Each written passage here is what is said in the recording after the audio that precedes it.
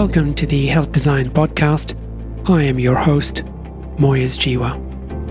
My guest on the podcast today is someone who spent most of his adult life caring about strangers, caring about people who have nothing, who have been expelled from their countries, who have very little in the way of possessions or prospects.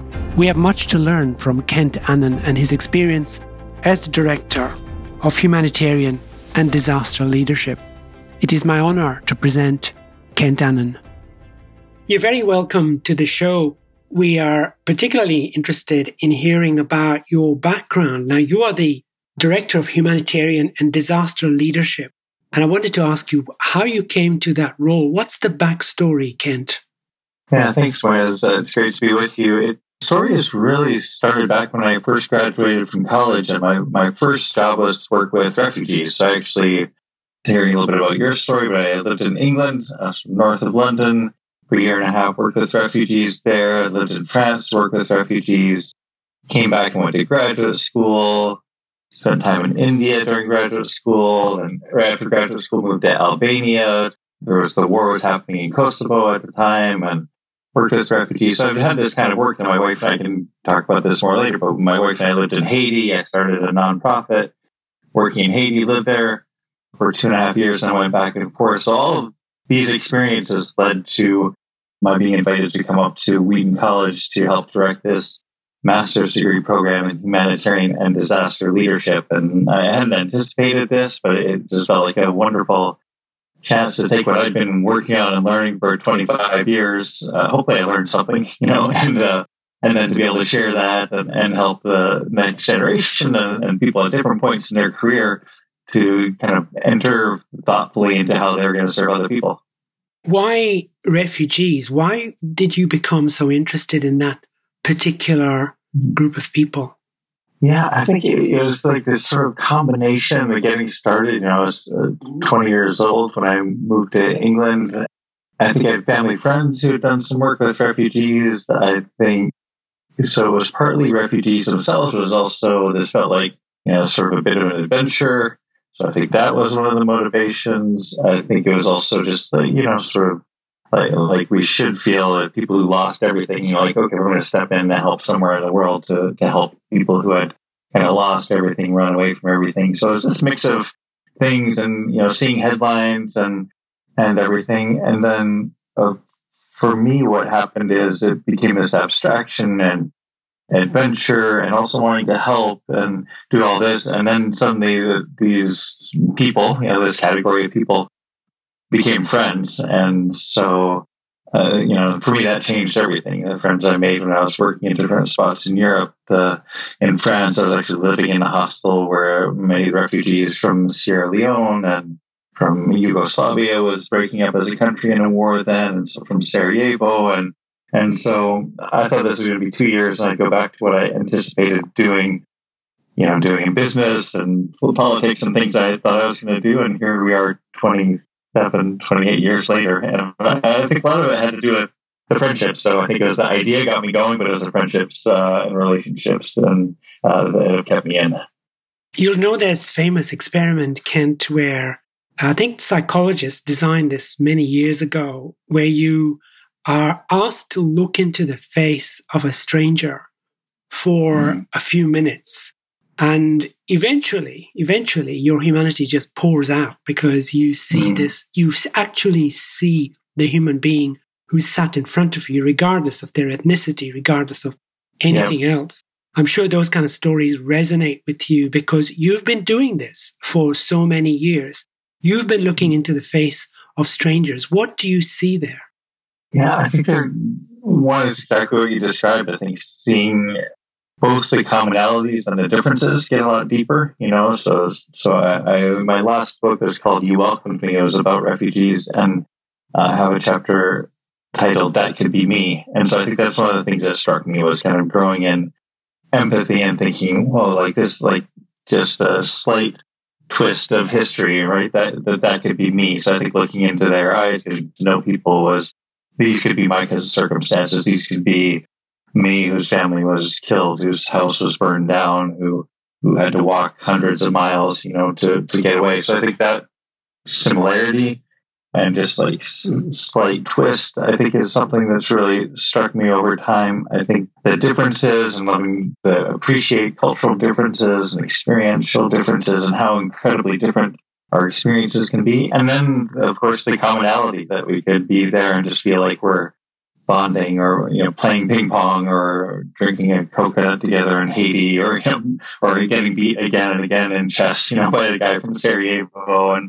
And so, all these things just felt like what you said in that experiment, it's just this kind of deeper humanity. And I felt like it's shaped, like these experiences that have shaped who I am as a person and for whatever extent I've grown and matured and become more loving and welcoming. It's very much been these relationships that have helped me to grow in my life. So I have deep gratitude to be able to have done this work.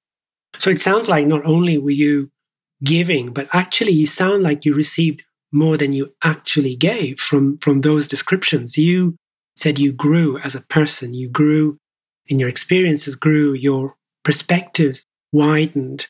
Say something more about that. What else did you get? Why have you found this so rewarding?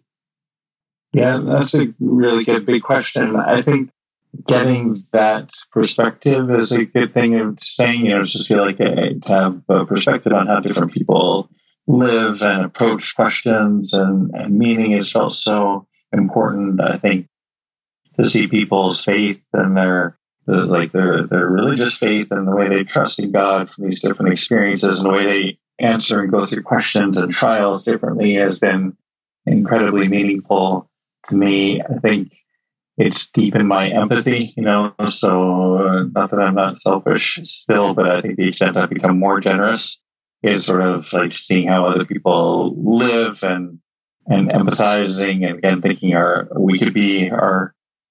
situations could be different. And so I think the opportunity to grow in empathy has been really meaningful. And then it's just the warmth of friendship, of fun people and we were laughing with. And, there's something that always to me feels kind of holy, like to step in. Maybe you feel this as a doctor as well, and some, whatever term you'd use, but to step into someone's life like I've gotten to do, whether it's like helping to push a wheelbarrow in Albania of all their worldly possessions, to the train. And it felt less like helping often than it felt like, I don't deserve to be here, but if I can lend a hand, in this moment, it feels like a real honor, to be in this moment. So that's often how it felt to me to enter these moments. And I think those are, I don't have a good summary of it, but I think those are kind of the different ways that's all shaped me for the better. Yeah.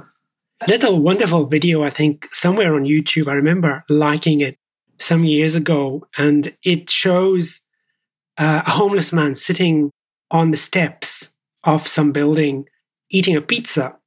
And there's a chap in a suit sitting nearby who keeps looking over at him.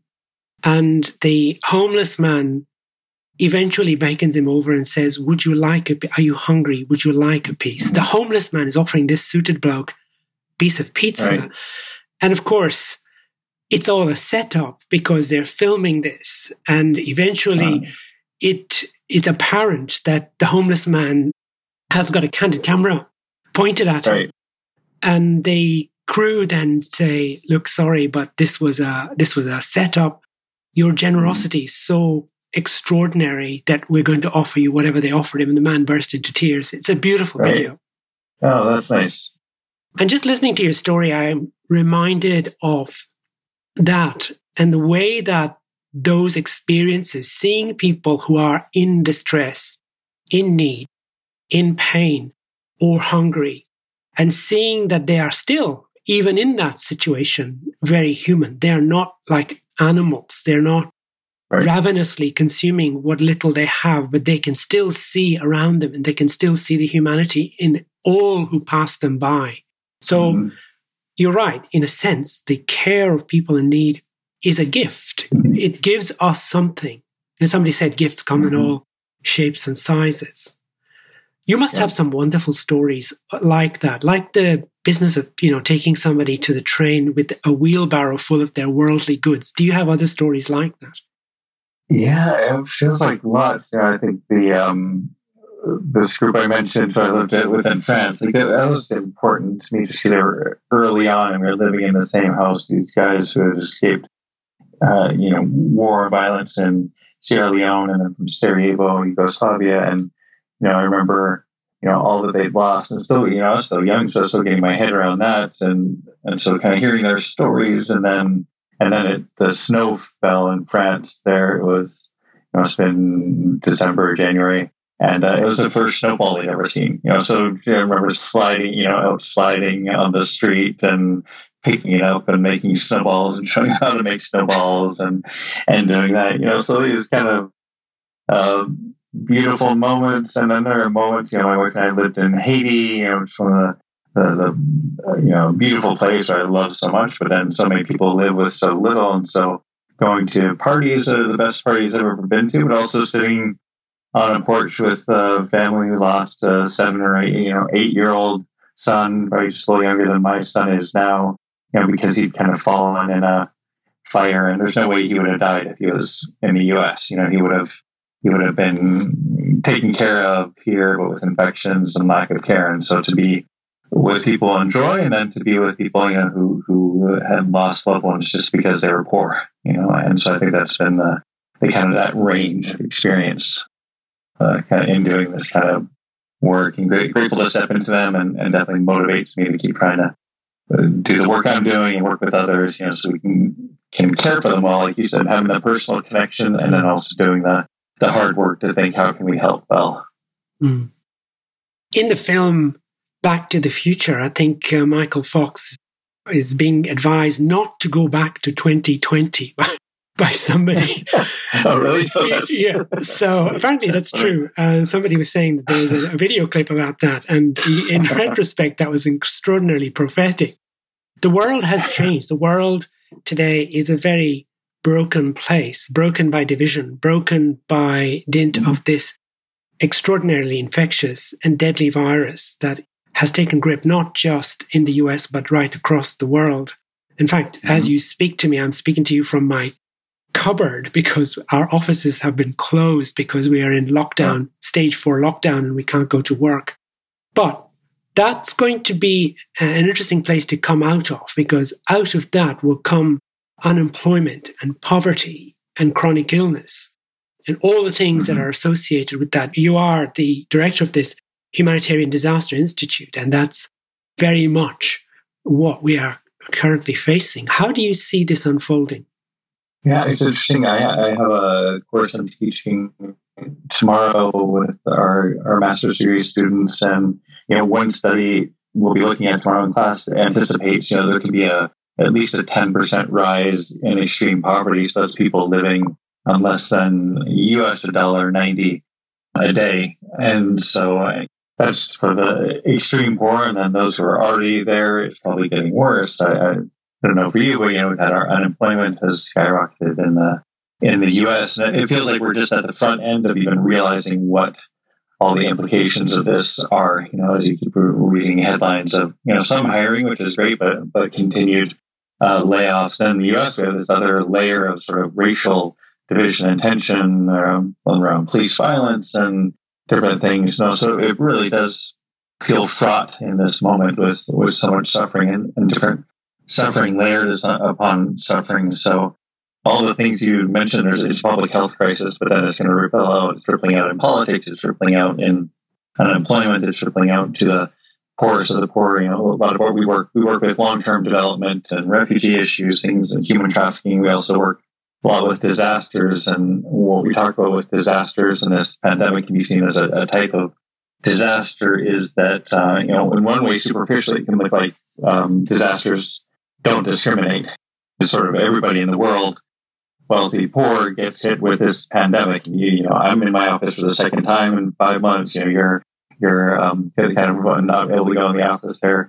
And so it looks like, this is affecting everyone. But then the truth is it doesn't hit everybody the same. The disasters do discriminate, and they reveal vulnerabilities that are there. The people who are more poor are more vulnerable, or people who are more socially isolated become even more socially isolated. And so much of our work, as well as sort of thinking in in disasters, and including the work we've been doing on COVID-19, is how can we pay attention to those who are most vulnerable in the midst of a time when all of us are feeling vulnerable.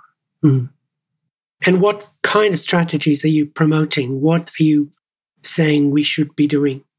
Yeah, so a lot of our work is with churches. And so an example, I think this can apply in other sectors as well. But as we were guiding churches through early on, we even started the work before it was officially declared a global pandemic, but we were walking with, so, okay, as you shut down and don't gather anymore, who are the 5 or 10% of people in your church and then potentially in your community who could fall through the cracks? And sort of calling attention. So it feels like part of our coaching has been thinking about how do we get the best medical advice? How do you do good crisis communication? How do you manage well? But then very much for us, what's important is, and that's not an exact number, but that 5 or 10% of people who could fall through the cracks, they're the ones who are most vulnerable. And so do they not have technology, and what extra efforts can we make to connect with them by phone or to do a visit with social distancing? Are there people who, for us in the U.S., don't have English, and so we should be reaching out to immigrant populations to make sure they're also having access to the same services. So it's very much being deliberate for us to think of these big picture crisis, disaster management issues, but then always with all of them, how do we especially pay attention in the communication, in management, in decision making to those who are most vulnerable? And if we do that, we really can go far. And when we do that, and then also are good at partnering, what agencies are getting people in touch with like a food pantry or a food bank to be able to get food to those who might fall through the cracks. So I think for us, that's been an important part of doing what you said, and making sure that we're calling attention in really strategic ways to how everybody makes it through, but especially those who will have the hardest time making it through this crisis we're all going through. We forget that the divisions that are being highlighted, they're being magnified in a situation like this. And you're right, it's a community approach. But what do you say to individuals who might be involved? Now, obviously, in healthcare, you're not necessarily part of the big community, but you are definitely going to have access to or exposed to people who are going to have very, very little. And the backstory is something you may not be aware of. What do you say to people who are meeting strangers for the first time who may be in that situation? What is the best way to respond there? Yeah, so one of the materials that we've released over the last 5 months, it's a research team I was on, but really led by my colleague, Dr. Jamie Aiden here at Wheaton, and it's called Spiritual First Aid. What this method does, we can call it the BLESS method. And so it's in conversations, going in post-disaster, but it works in COVID as well, is that you can go in conversation and think, here are 5 categories where I can check in on people, 5 basic needs. So with BLESS, it's belonging, how are their needs? How are your needs being addressed for belonging right now? Connection to community, loneliness, isolation, these different factors. The second is livelihood.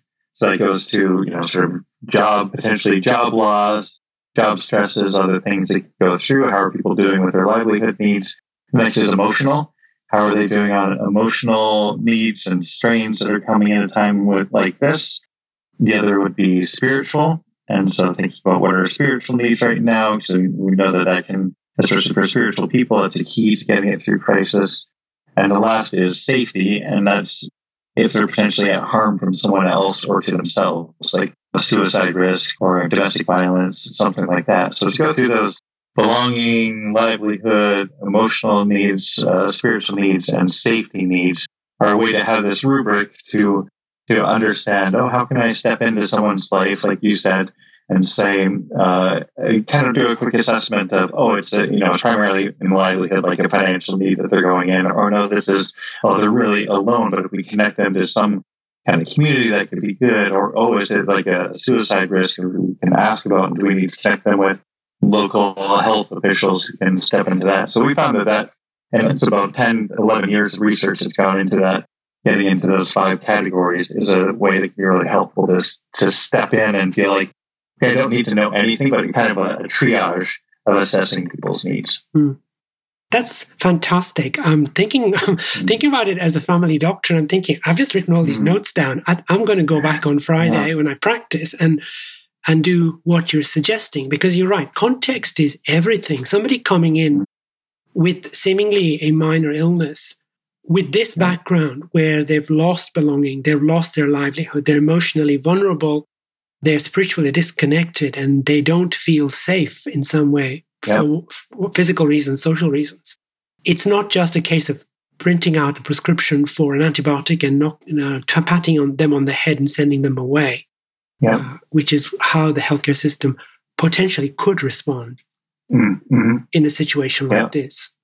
Right, exactly. And it can be holistic and then know that you're able to address the physical needs, but then none of us can address all these needs. But if listening can be helpful and maybe people can help to discover their own ways out and they can be stuck, but it's also then we can just kind of with referrals and knowing that we're part of a community, then it can really be a way to get people, plugged in ways that we can need. But by asking and going through that grid, we can do assessments and really more quickly get them what's most urgent in their lives. From what you're saying, for the role of family medicine in particular, in terms of becoming part of the community, even if they haven't been a major link with the community, becoming part of the community and becoming part of the solution would help, because otherwise we become part of the problem, because we can propagate bad practices and things that are not particularly helpful and add to the distress the person is already in.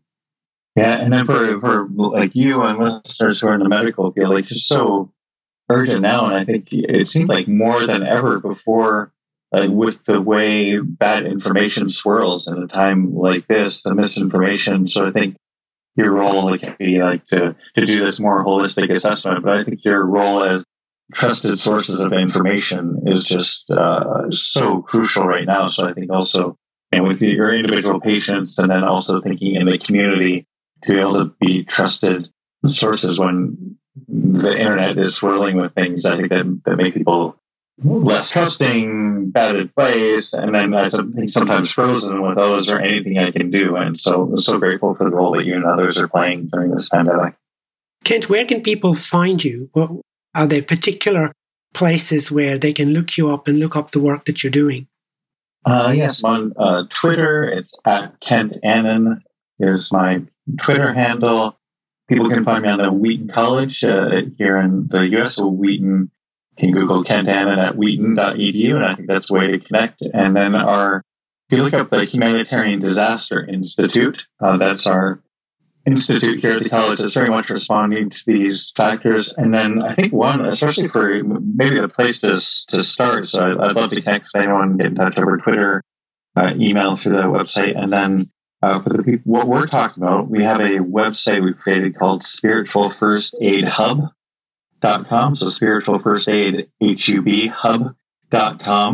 And we have tip sheets. We have a manual on this blessed method that I mentioned, and we can be contacted by email through there. But all kinds of free information that we can. And we have some courses on burnout. My colleague's a psychologist, and so he has some free online courses. So we really want to serve, with in our corner. You're able to serve in yours, and we have our corner. We're just trying to serve in the best ways we can through this. And I have 4 books out as well. So if anyone wanted to look up on your favorite online book.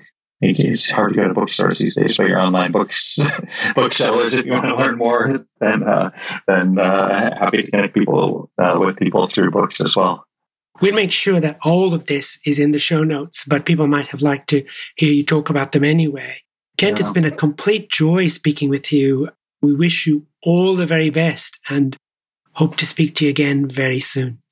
Thank you, Moyes. Thank you for what you're doing. And I just, if it's okay to add one more thing, for all your listeners, and I just continue, I get to talk with all people all over the country and world who are working hard in a response to the pandemic and trying to serve like you are there. And I'm just so grateful. I just feel like, there are times we're seeing truly ugly things of division right now in our country. We're seeing stress and loss. But I think we're seeing beautiful parts of humanity right now. So I just want to thank everybody who's there and listening, and be encouraged to keep choosing what's beautiful and generous and good as you serve others, because I think this is a moment We can make a real difference in people's lives too.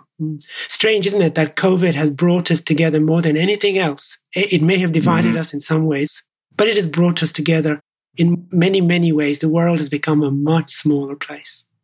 Yeah, indeed. Let's build on that empathy and love for each other. Thank you. Thanks, Wes. The Journal of Health Design. Better health by design. Visit us at thejournalofhealthdesign.com.